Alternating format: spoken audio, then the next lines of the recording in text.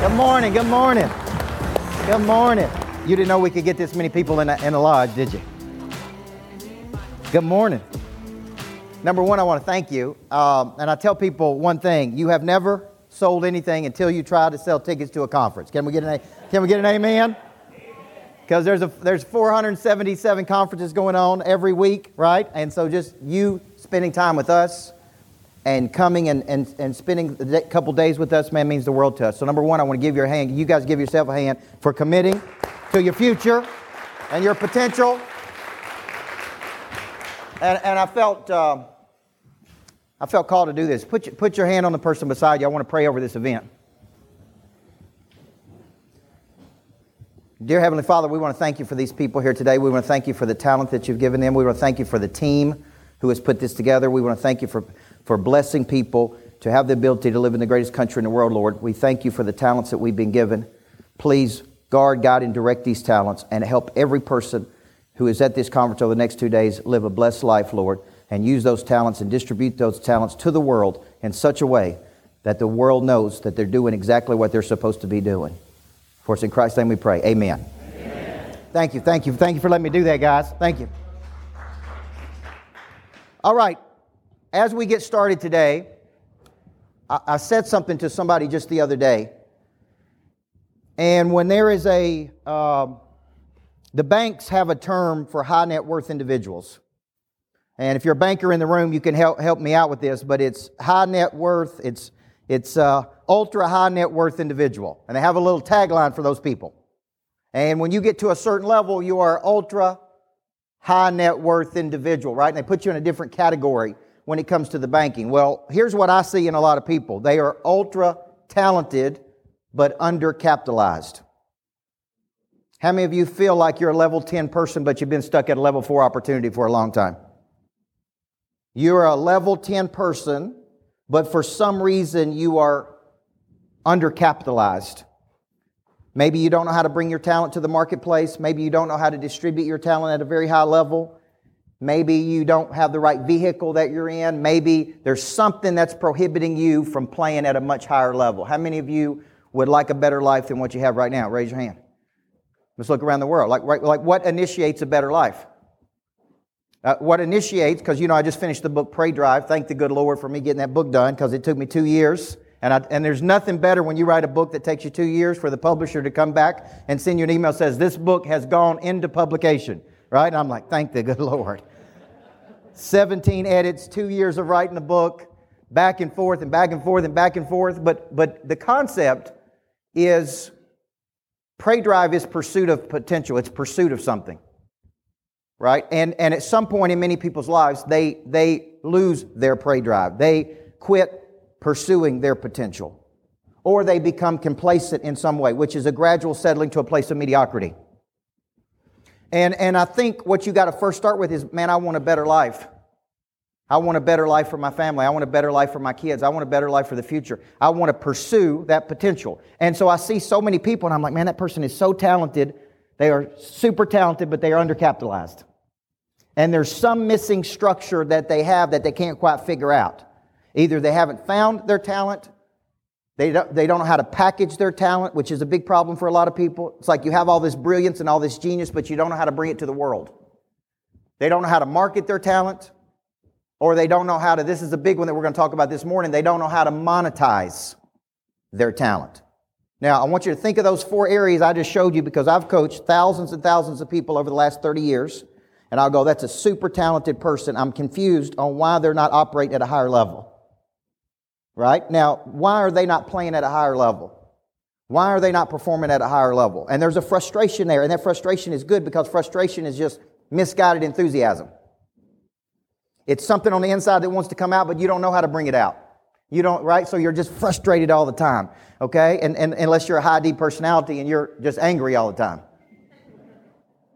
Right? Because that's part of your personality style.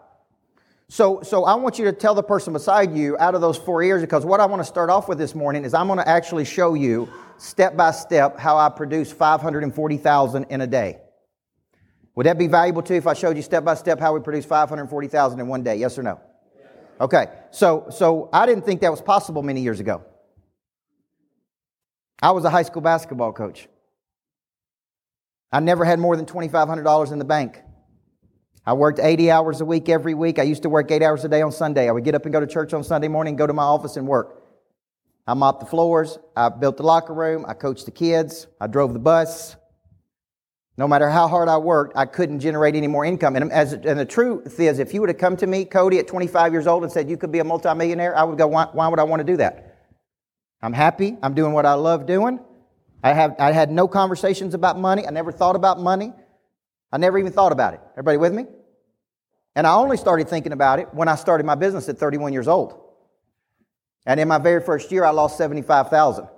And I remember at the very end of the year, I sat down on my account, I said, how do we do this year? And she said, well, you're negative $75,000. And I said, what? I said, you got this all wrong. I went all over the place. I spoke at every rubber chicken event you could speak at. Every Rotary Club, every freaking civic organization. I spoke anywhere they would have me, I spoke. I was busy every day. There's no way I lost $75,000. There's no way. She said, sir, you don't understand financial literacy. You don't understand the difference between an asset and a liability. You don't understand a balance sheet. You don't understand profit and loss. She said, you didn't make any money, right? I had one assistant. I don't even really know how I even paid her. She came from me from being a basketball coach. Like I took my top assistant as a basketball coach and I said, hey, you're going with me to start a business. Now we got two people who have no idea how to run a business.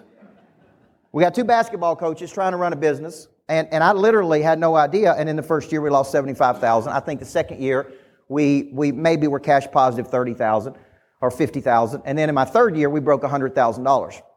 Now here's a stat. Only 12 to 15% of people in the United States make over $100,000 of personal income a year. Does everybody see that? So when you get to making $100,000 of personal income a year, you're in a pretty good category, right? Because only 12 to 15% of people actually earn $100,000 of personal income.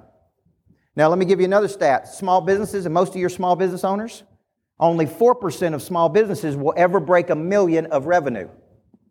96% of small businesses will never produce more than $1 million of revenue. Now, it's awfully hard to make $1 million if your business is not making $1 million. Yes or no? Okay, so I start my business and I start going, man, I need some formulas. Money changes hands when problems are solved. The bigger the problem, the more money people will pay to solve that problem. I started to develop a selling system because I didn't have a selling system. I started to figure out how to generate leads. I started to figure out how to follow up on those leads. I started to figure out how to convert. I said, man, I got to get good at closing. I got to get good at conversion. Basically, what I got to do is I got to go out and hire a coach. So I started hiring coaches. And coaches began to coach me on how to do this, right? And so next thing you know, one day I woke up and, man, I had $100,000 in my bank account. And I'm like, where did that come from? And then I remember waking up one day and having $500,000 in my bank account. And then I remember waking up one day and having $1 million in my bank account. And I never focused on the money. I only focused on how many people I could help. Everybody with me? And then my banker said, you're one of those high net worth individuals. And then when you get to that level, they start giving you special bankers. You know what I'm saying? Like they have a whole division for people there. And the worst thing you could do is tell people you have money, but you don't know what to do with it. Would everybody agree? Then all kinds of people come out of the woodworks and start telling you what to do with it. Invest it with me, and you can do it in this, and you can do it in this, and you can do it in this. And so I started this business, and I started to understand that we needed money to grow. Now, I want to make a real strong statement right here. Are you generating enough money to help you fulfill your purpose? How many of you have a big purpose and big dream? And how many of you know that it's going to take a lot of money to fulfill that dream? Yes or no? Okay, we were in meetings yesterday about the Greatness Factory of Nashville. Number one, the property was $7 million. Just to purchase it, $7 million valuation. It was valued at $7.2 million. The furniture cost $250,000. We met with the AV person. He said, your AV is going to be $400,000. I'm like, for a freaking LED screen? Right? Then we're going through, and the electrical group says, man, it's going to be this much, and then we got to design it, and then we got to build it, and the finishings are going to be this, and it's going to be this. And here's what I figure out, man, you need a lot of money to do something big. The Greatness Factory alone takes a lot of money to have a vision, and that's only one of them. That's only one Greatness Factory, not the 50 that I see in my mind. Does everybody see that?